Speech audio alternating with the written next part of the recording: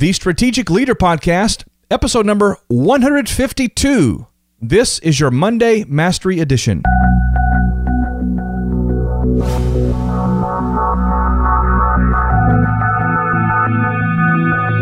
The greatest, most powerful book ever written on the topic of wisdom, the book of Proverbs, was written by King Solomon. And one of the things that he said in that great book was, a good name is rather to be chosen than great riches, than great wealth.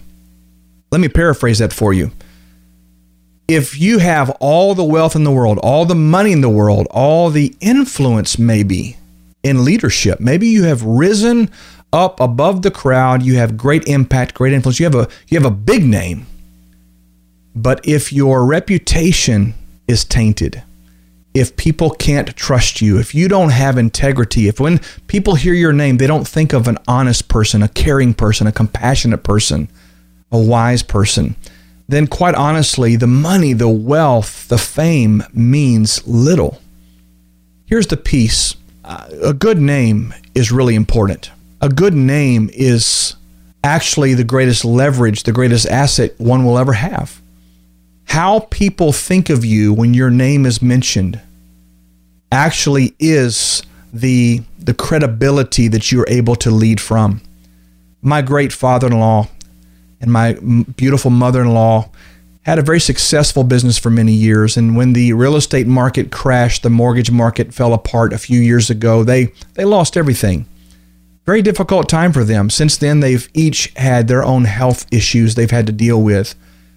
My brother-in-law has carried on the business in some ways, and we were talking the other day, and he was sharing that every vendor he goes into, every materials supplier, every artisan that he speaks with, every contractor that ever had anything to do with my father-in-law's business, when they find out that my brother-in-law is his son, that their face lights up, they smile. Some even get emotional because they say, "Oh man, you're his son. What a great man. What a sweet man. He was always so kind. He always did things so honest." And here we are now 10 years after the crash.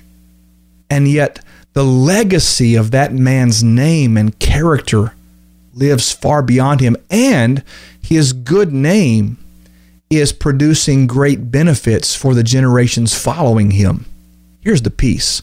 When I leave this earth, I don't want to have just made a good impact, had a good message, preached a lot, spoke a lot, written a lot of books. That's all wonderful and good. What really is important to me is my name good?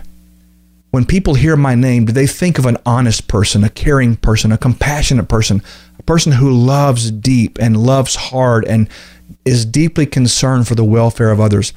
What is your name carrying right now? Many times I think as leaders, we go about our daily activities, our business, our productivity, our plans, and we don't give a lot of thought to our words, to our actions, and how those are playing into our reputation. I want to encourage you.